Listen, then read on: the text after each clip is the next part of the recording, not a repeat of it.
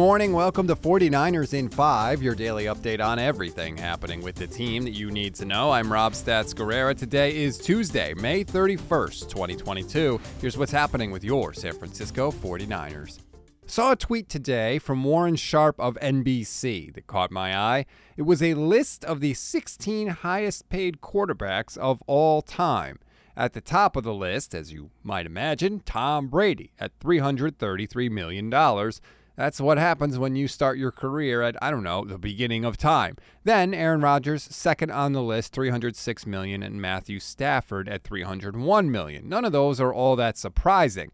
At the bottom of the list, Jimmy Garoppolo at $140 million. And it just blew me away. It is amazing to me that a quarterback that nobody wants at age 30 is the 16th highest paid quarterback in the history of pro football. But it just goes to show that is the system that we are in. Jimmy Garoppolo got paid off of 5 games with the 49ers in 2017, right? He came in kind of at the end of the season, played well. The Niners won all 5 games, and right after the season, they gave him that fat new contract. And none of that, by the way, was the wrong move. That was smart by the 49ers. Garoppolo had played well. He breathed life into a team that was 1-10 at the time. Several of his wins were comeback wins, too, late in the fourth quarter. And if the 49ers didn't pay him, somebody else would have. Now, it is true that the Niners could have franchise tagged him, but if they played well, he would have gotten the bag later on. And as we know, it's always easier to pay a quarterback now as opposed to later because the market is always going up. So what the 49ers did instead was they constructed a deal with outs after the first year. Remember, they could have gotten rid of Jimmy Garoppolo in 2019, or I should say after the 2019 season. They chose not to go with Tom Brady, but they could have. The contract is not what held them back from making that move.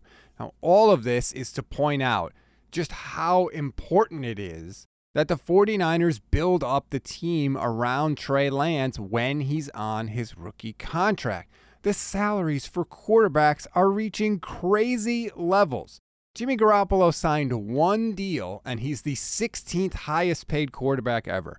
By the time Trey Lance is up for a new deal in 2 more years, the quarterback market is going to be even crazier. It'll probably be around $30 to $35 million a year for even average starters. That is why John Lynch has to be aggressive in adding to the team while Lance is on his first deal. They will never have a better chance to load up the team around Trey than they do right now. That's why I've been saying it was a mistake to hold on to Jimmy Garoppolo this year because they missed a chance to add to the team while Lance was cheap because they were paying Jimmy Garoppolo $26 million. Now, they're going to have basically one off season to go crazy before Lance is eligible for a new deal because you have to wait at least 3 years before you can get a new deal. Now, to be fair, a lot can happen between now and then, right? We don't know which players are going to get mad and disgruntled and become available, and maybe the 49ers can trade for them between now and then, but counting on an impact trade like that, especially one during the season this year, is pretty risky business. The good news is the Niners didn't move any of their future draft picks, so while they don't have a first-round pick next year, they have the whole cabinet, or I should say the rest of the cabinet, since they didn't trade any away this year. So that could give them some flexibility when it comes to pulling off a trade, but again, counting on that is risky business. We always give you one thing to read, one thing to watch, and one thing you might have missed. One thing to read on this Tuesday, Cam Inman of the Mercury News has a story about how running backs coach Anthony Lynn is teaching the backs on the team to pass block for Trey Lance.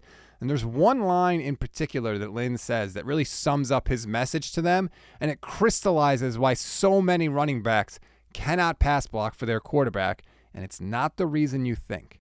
One thing to watch, it is streaming season, baby, and right now, season 4 of Stranger Things is up. It is awesome. I have just started it with my wife. It never goes the way you think it's going to go. I highly, highly recommend it. One thing you may have missed, Rams defensive tackle Aaron Donald was a guest on the I Am Athlete podcast. Donald told Brandon Marshall that while winning the Super Bowl has lit a fire under him, he'd also be at peace without football if the Rams don't come right with a new contract offer. Now, I admit this is all likely just a negotiating tactic by Aaron Donald, but damn if it isn't a good one, and damn if it doesn't feel great to picture having to face the Rams without one of the best defensive tackles of all time in the middle of the field. That's a wrap on today's 49ers in 5. Please rate, review, and follow the Niners Nation Podcast Network. Enjoy your Tuesday, everybody. I'm Rob Stats Guerrera. We'll talk tomorrow.